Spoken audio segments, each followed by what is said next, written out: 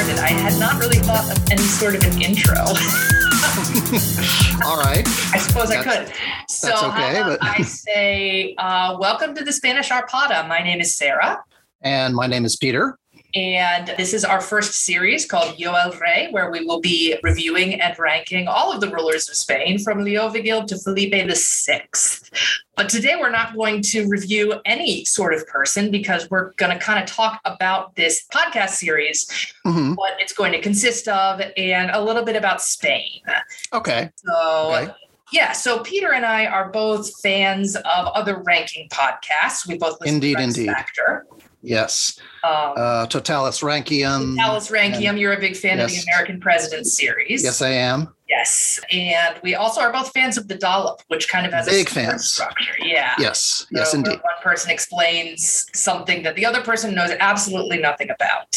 Which makes Spain an ideal topic for me. Well, it's actually your fault that I finally decided to pull the trigger and do this. Okay. Two things actually really caused me to do this. First of all, I recently took my doctoral comprehensive exams. And when I was reviewing for them, I remember thinking many times, like, geez, I wish there was some sort of podcast about Spanish history because there's so much of it. And it's a lot of notes to review. I really wished I could just listen to something and review everything I had learned. You know, I learned so much about Roman emperors and about monarchs from the other Rankium podcasts. So that's the first thing that happened. The second thing that happened, this is probably 3 years ago at this point, 2 or 3 years. It was pre-pandemic. We had just left Pints. I think we were going to the Vista Cafe, you and I and our respective spouses. And you asked me if I knew of any book in English that covered the Muslim conquest of Spain. Right. And I said, or podcast, books or podcast. Right. No, absolutely. I said, I don't think I really know anything in English, but I will look. And you said, Spain and Spanish history is a big blank in my knowledge. I really like to learn more. And I kind of joked with you. I said, what, you're not going to start with the Visigoths? And you kind of went, I'll get there. I'll get there eventually. Right. So it's really your fault that I decided to do this. There's nothing really good in English. So I'm going to tell you all about Spanish history now. Excellent. I take full responsibility. Yes. Okay. So the format of the podcast is going to be similar to other Rexy podcasts that you might know, but we're going to, this is the structure. I'm going to start out talking about the sources. I'm really into primary sources. You're an English professor, so we're both big on texts. I'm going to want to talk about the texts that I'm using for this information, where they come from, and how ridiculous they are, because, medieval chronicles are... Oh, yes. They're great. Yeah. They're totally normal, and sometimes they're bananas. So. There is a fine distinction between history and a story. Yes. And I hope to present both on this podcast. So we'll talk about the sources. Then we'll have just a general biography of the person we're reviewing, whether that's a king or a queen, or whether that's a Muslim governor, or an emir, or a caliph. We're going to see all of these different kinds of people. So I'll tell you the basic story of their life, the kind of stuff that they got up to. And then we are going to go to the ranking category. Yes. Yeah, that's the fun part. That is the fun part. Each of these categories is going to be worth, we'll each give 10 points for a total of 20. So the first category is conquistadores. Okay. Obviously, how much land or people did they conquer? How many wars did they fight and win or lose? We will each award 10 points based on this. This is probably the category that you know the most about, I would say. Yes.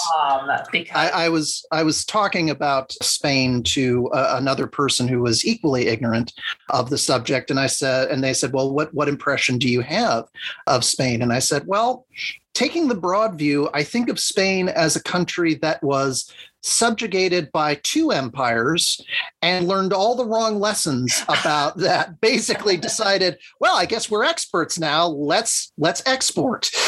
Yes, that's really an apt description. The interesting thing about the conquistadores section is that it's going to go on a lot longer than I think you might expect. Yeah. I mean, there's going to be. I know, but right.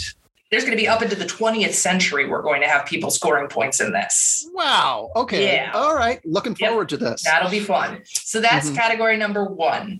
Category number 2 is called no me digas. No me digas is an expression in Spanish that means something along the lines of you don't say, or no way, or oh my goodness, right? It's something you say in response to gossip.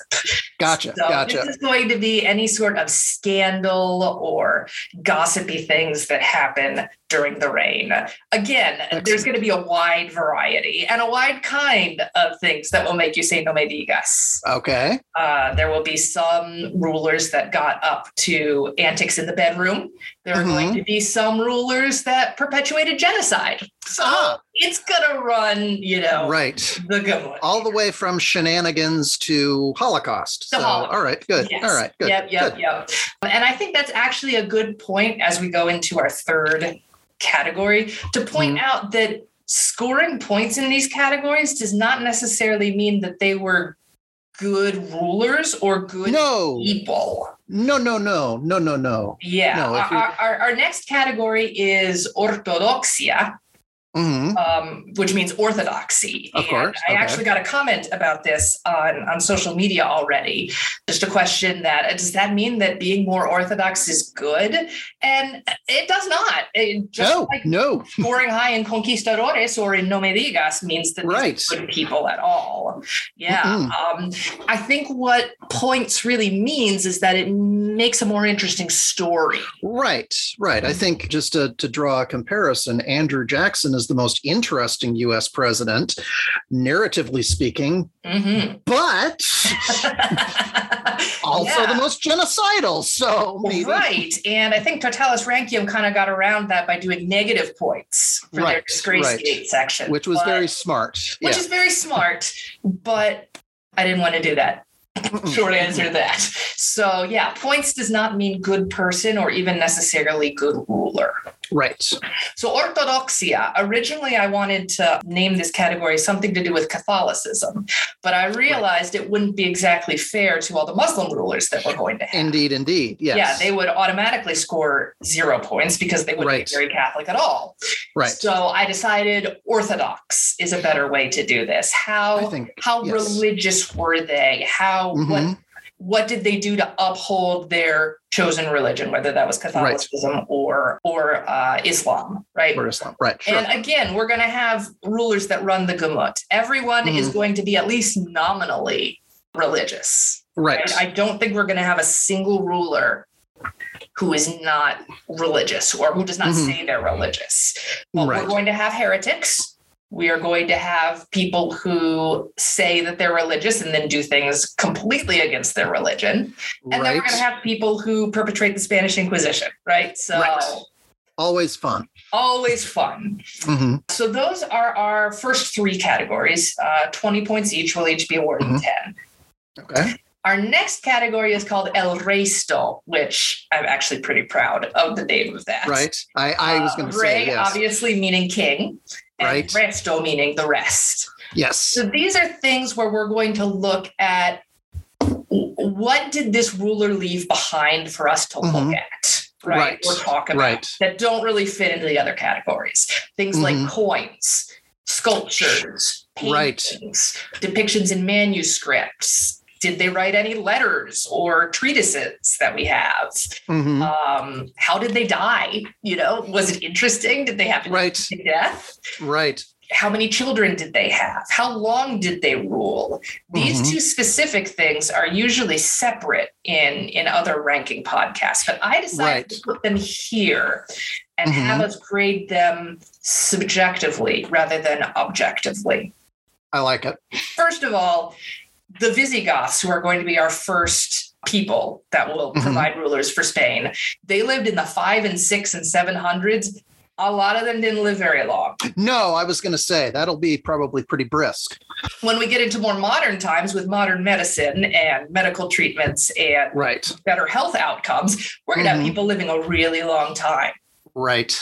Rex Factor tried to ameliorate this by having a special scale where everything was set off in quartiles. But one, I don't really feel like doing all of that math.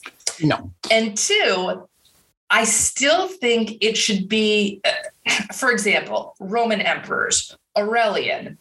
Mm-hmm. Just if I remember correctly, 4 or 5 years he was emperor. And right.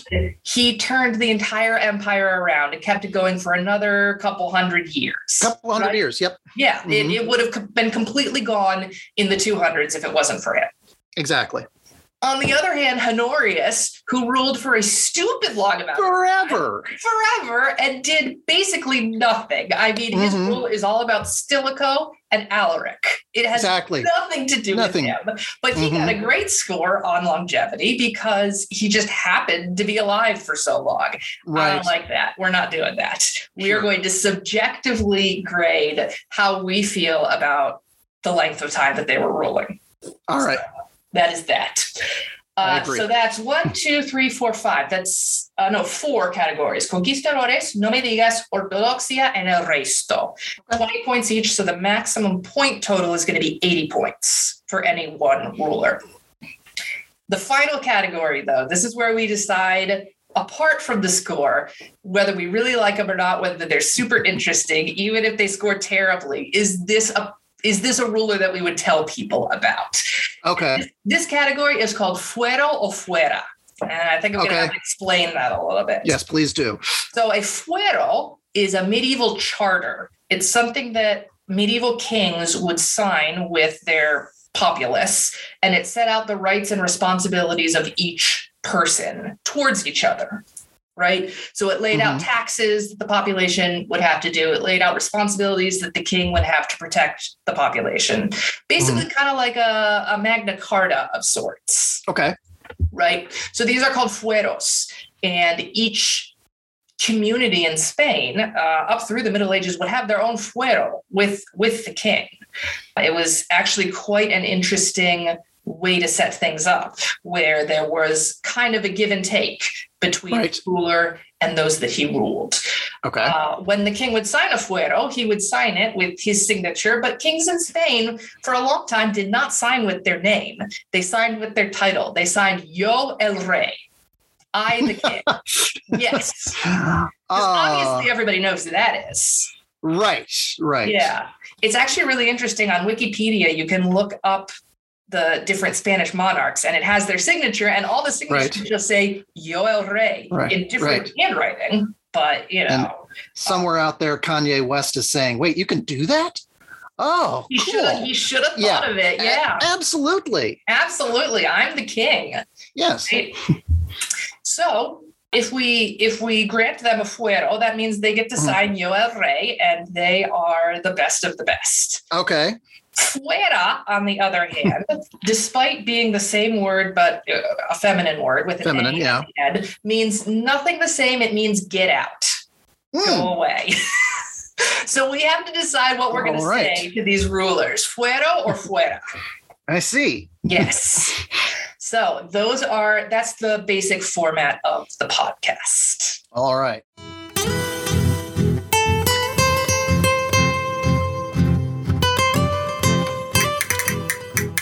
So let's talk about Spain a little bit. What do you know about Spanish history already?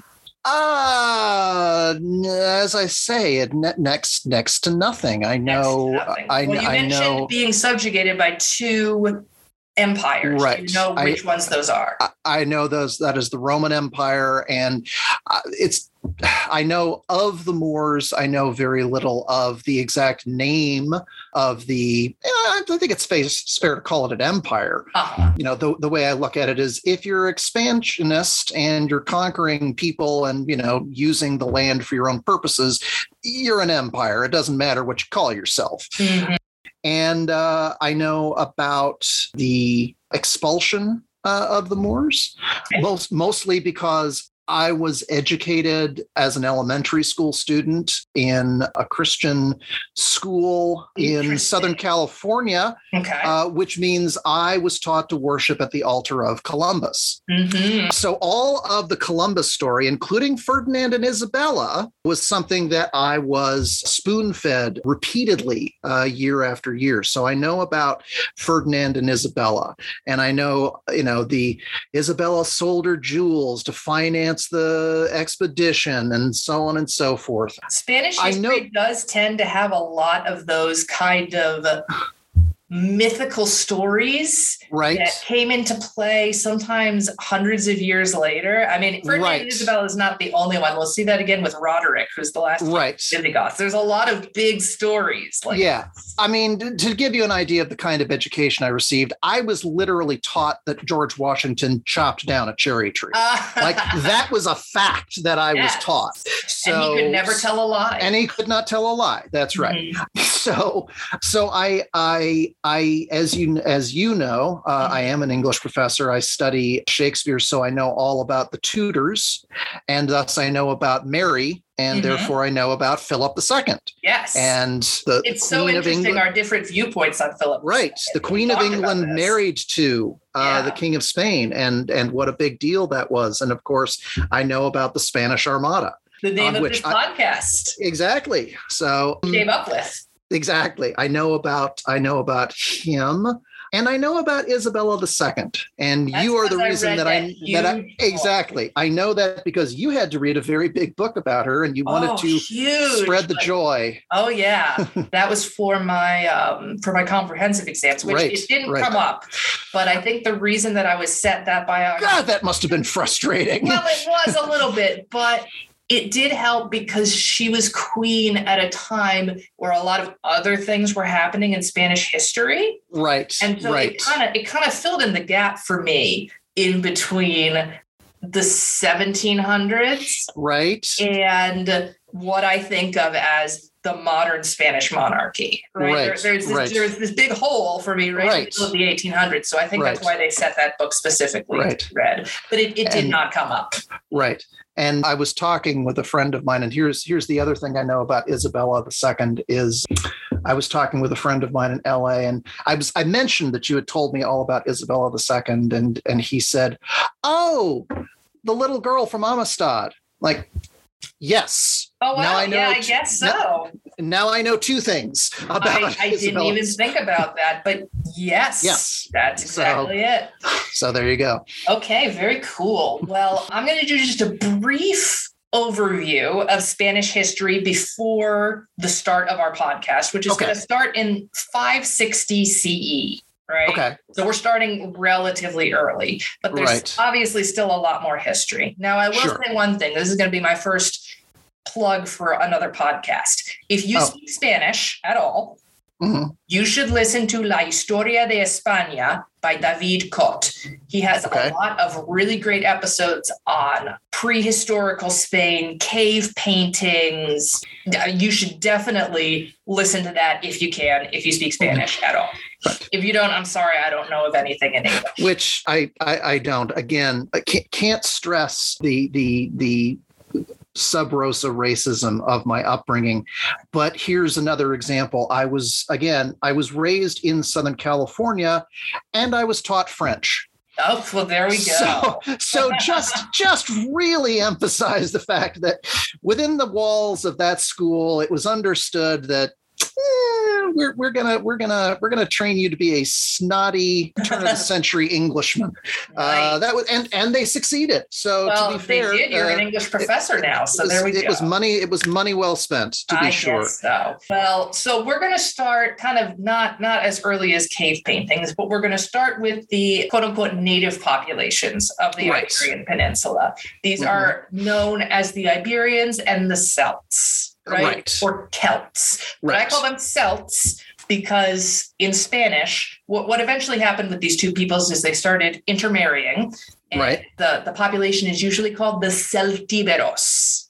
The Celt-Iberians, right? Okay. Generally, the Celts, who are a Indo-European people, Yes. Kind of lived in the center and to the western parts of the Iberian Peninsula, whereas the Iberians, who are not Indo-European as far as I know, lived on the Mediterranean coast. Okay. So there were a few cities on the Iberian Peninsula that were founded by other nations, such as Phoenicia, right, forming, settling Cadiz, or like Ampurias was a Greek settlement, right? Right. But Spain was not really part of any larger empires until the Punic Wars. Okay. Right. Okay. So the Punic Wars were wars between Rome, which at this point was just a republic. It was not, it was basically just Rome. It didn't even have control over the entire Italian peninsula yet. And Carthage. And Carthage was the huge Mediterranean sea power, right? Their capital was in what is modern day Tunisia, but they basically controlled all the shipping lanes and had lots of power. And in the First Punic War, Carthage went to war against Rome, who in its entire history never really developed naval power at all. No. It's very surprising. They never really solved the problem, among other things, of North African pirates. Yes. And the secret was we spent a few hundred years studying how to build ships. That's the secret. I mean, Rome basically decided, we got infantry. That's all we really need. Like, no, you don't, guys. Well, surprisingly enough, Rome won the First Punic War. Completely devastated the Carthaginians. It was a big surprise to everybody. I think Rome was surprised. Carthage was certainly surprised. Sure. But one of the things that came out of the First Punic War was an indemnity that Carthage had to pay to Rome for the war. Right. They lost the war, so they had to pay a whole bunch of money. This ironically led to Carthage expanding even more. Right. They didn't have the resources to pay this indemnity, so they had to start taking over new lands and getting the natural resources there to pay this indemnity. Okay. So one of these, I'm sure a long-term debt owed didn't lead to bad feelings and a further war or two, I'm guessing. Well, there's a lot of parallels between the First and Second World War. Yeah, there really are. Yep. Anyway, so this is what led to Carthage taking over parts of the Iberian Peninsula and Spain. Gotcha. Mostly on the Mediterranean coast, so where the Iberians originally were. Sure. But this was done basically to provide fuel for this indemnity that they had to pay. Sure. The people that were already there in Spain, not thrilled about this incursion. You've used the word Celts or Celts, and I'm just wondering, when are these people going to leave and go to my homeland to invent whiskey? Well, they didn't actually leave. They kind of just congregated up in the upper corner of Spain. Okay. And we will meet them. Okay, good. Times. But what sparked the Second Punic War was a disagreement from one of the Greek settlements at Ampurias, saying, why are all these Carthaginians here? So they called up Rome and said, hey, we don't want these people here. And so the Second Punic War began. This is the one with Hannibal and the elephants. The elephants. Yay. But Rome won this one too. I know. Surprisingly enough. Yes. I don't know what happened with Carthage, but yeah, Rome won that one too. And that meant that Rome took over all the land in Spain that had belonged to Carthage. Right. So this is how Spain became part of the Roman Empire. Right. This is about the 200s BC. I'm not great at dates. Okay. Exactly. No, that's it. That sounds about right, because I had to learn about this stuff in one of my Latin classes. So Fabius Maximus, this is about 200 or so. I learned about most of this from La Historia de España, the podcast that I mentioned before. So right. So this is how Spain enters the Roman Empire. It was actually their first colony. Really? I mean, it was before Julius Caesar. Oh, yeah. Took over Gaul. And Gaul. Right. Way before Britain. And of course, Trajan and Hadrian hadn't pushed to the Middle East yet. Down the road. Sure. This is really, truly their first colony. Okay. They remained in the Roman Empire. I mean, technically, they remained in the Roman Empire until the Western Roman Empire fell. But that's not 100% or not 100% accurate, because we have the Visigoths moving in. Right. And I will talk more about this in our Visigoth background episode. But Basically, what happened is that the Visigoths were placed close to the Iberian Peninsula to keep other barbarians out. And they ended up basically forming their own state there. Mm-hmm. So this is where we're coming into the story with the Visigoths. A bit after the fall of the West, but right around that time. So this is where we're going to be starting with our podcast. And I'll talk a little bit more in the next episode about why I chose specifically there to start.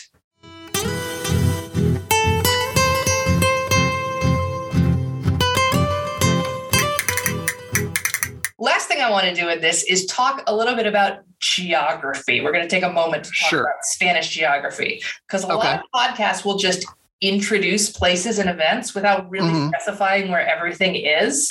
That is a problem. Yes. It's a problem. It's an audio medium, and you really got to kind of explain where things are. So I'm going to describe the Iberian Peninsula.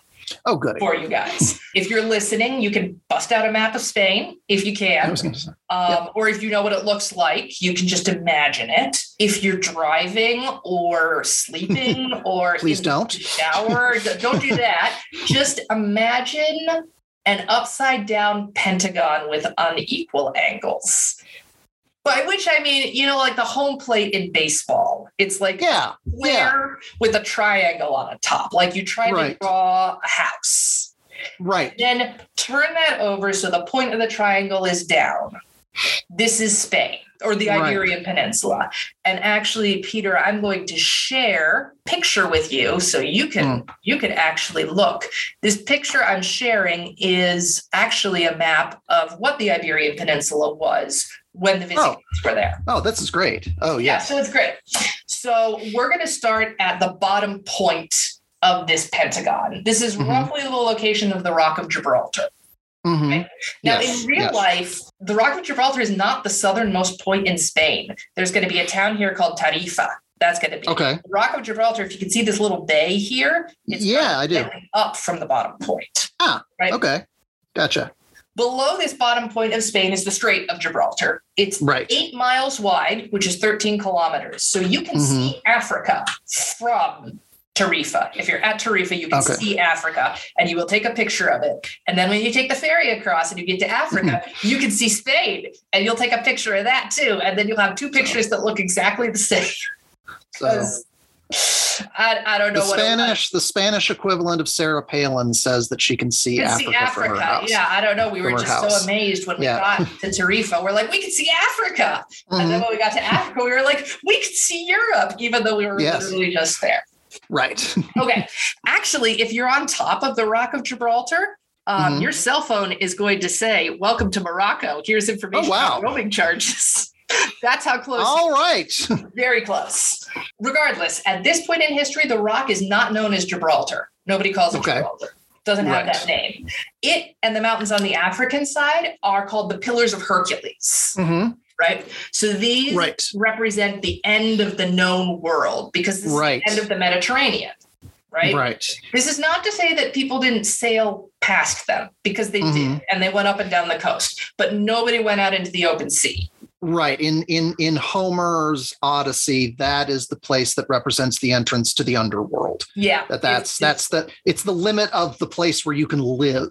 Yes, it's the end. So, there's nothing past it. Nothing past it. Right. So Pillars of Hercules, that's at the very bottom. Okay. Gotcha. Most of the area in this lower triangle of Spain is the modern day region of Andalusia. Okay. We go maybe halfway up each of the sides of the triangle and then in. This is where your famous cities of Seville, Cordoba, and Granada are. And many of them are here today. You can see this star that says Hispalis. That's Seville. Oh, okay. At Seville. And then here you can say Cordoba, right here. Yes. I don't know that Granada has been founded. It's around here-ish. But if you think of Spain and you think of Spanish cities, these are the ones you get to think of. They're all in the south here. Gotcha. Okay. Now, at this point in our story, this region is called the province of Betica. That's what the Romans called the province. And the Visigoths just continue. Right? We're going to move clockwise around the pentagon now. Okay. The left or the west coast of the peninsula, we have the Atlantic Ocean on the left. Yes. And the coast is modern-day Portugal. right? It was not a separate country at this time. It was considered part of Hispania, and it was called the province of Lusitania. Okay. So Lusitania takes up most of the left side of the Pentagon, but there's also a lump further inland, which is also part of Lusitania. And that's the current region, the Spanish region of Extremadura, right? So this is all the province of Lusitania. Got it. In the top left or northwest of the Pentagon, we've got basically a square area in the corner, which is not part of Portugal / Lusitania. This is Galicia. Right. It was called Galicia by the Romans. It's still called Galicia to this day. This area was really hard for the Romans to assimilate, so it's not highly Romanized. It's still very Celtic. And at this time in our story, at 560s, it's its own kingdom and it has its own king. Oh, okay. Yeah. And we're going to meet him in the first episode. Oh, goody. Yes. Okay. So now we're moving across the top of Spain or the top of the Pentagon. The coast, the sea is called the Bay of Biscay to the north. Okay. If you went even further north, you would hit Brittany. Right. So this is kind of where we are. And then along the north coast, there's some lowlands between the coast and then moving inland. But then there's a mountain range. Right. Here, it's called the Picos de Europa, or the Peaks of Europe.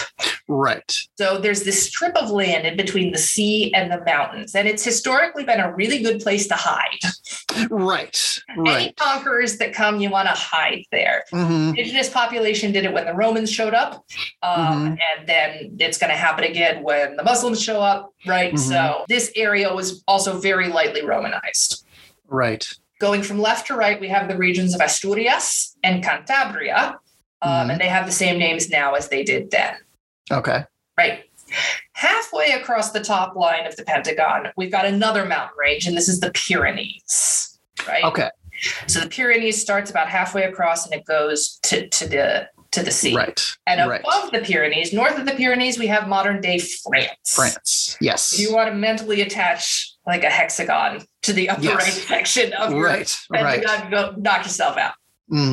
Right now, in the 560s, France is ruled by several kingdoms of the Franks. So they're also ruled by barbarians. Right.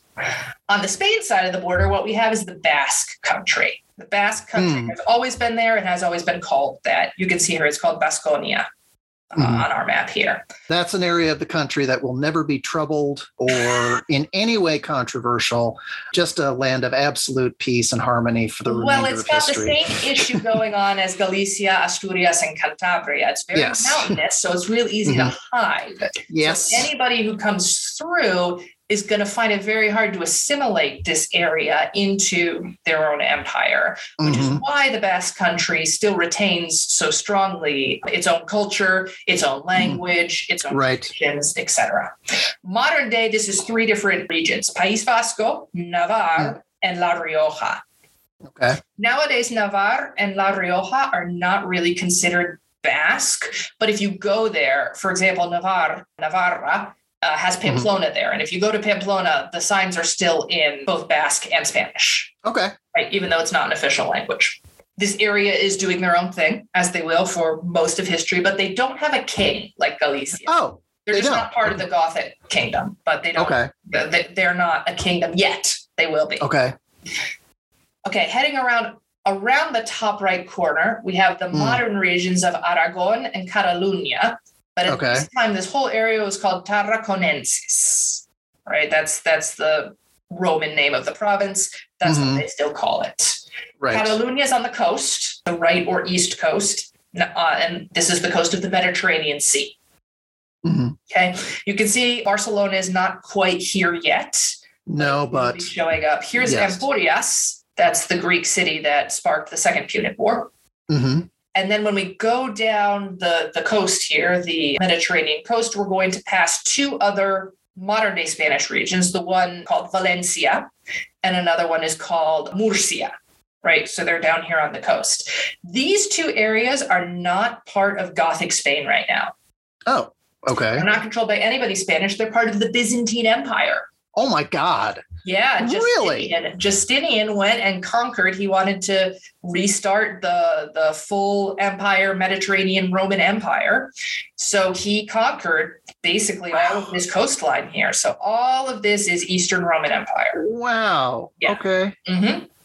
I'm sure news traveled quickly between those two areas. Okay. Well, no, but there is more Byzantine influence in Spain than you would expect, just because they yeah. All right, so now we're at the bottom of the Pentagon again, and we're back at Andalusia, Bética. Okay. Right. So that's the circle. Now we're going to talk about the middle of the country. Right. In modern times, this middle part is known as Castile. And that's why sometimes the Spanish language is called Castilian. Sure. In modern times, there are 3 regions in it. From northwest to southeast, they're called Castilla-León, Madrid, and Castilla-La Mancha. Gotcha. So we got 3. But this central area was called Carthaginensis. Right. Of course. Right. I want to point out Madrid is not a thing yet. I was going to say, I'm looking and I ain't seeing it. No, but you will see Toledo. Right? Yes. This was the capital of the Visigoths. Okay. Toledo is just south of where Madrid will be. It's a pretty easy day trip from Madrid if you ever go. You can take the train. It's like 30 minutes. Okay. But this is our capital here, Toledo. 3 other geographical things I want to mention. First, if you've been counting along with me, I've only mentioned 15 modern regions of Spain, but there are 17 autonomous communities. Oh, okay. So the last 2 are island chains, and we can see one of them on our map. This is the Balearic Islands, right here. This is where Mallorca, Menorca, Ibiza, all of those places are. They're Byzantine right now also. Right. So we'll talk about them presently, but not quite yet. I was going to say already they're currently building beachfront communities for British expats. Yes, they're working on that for a long time. In a couple thousand years, trust me, this land is going to be worth millions. Oh, yes. Then the second island chain is the Canary Islands. Which are... They're out in the Atlantic Ocean. They're off the southwest coast of Morocco. We're not going to talk about them for another 800 years. Okay. All right. Well, we got a while. Okay. And we have one bit of modern day France that's going to come in as part of our story. You can see it on the map. It's this part here that says Septimania.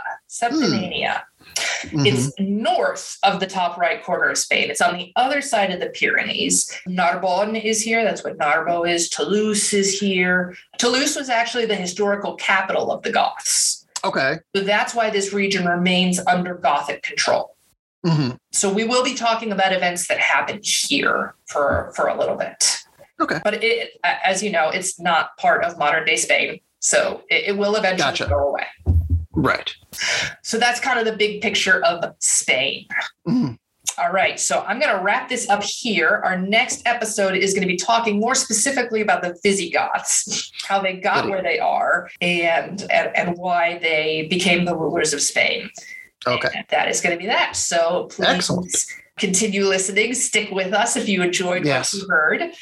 Please do. Download us on Apple Podcasts, pretty much anywhere you can get podcasts. You can follow us on Facebook or Twitter. Those are Spanish Arpada.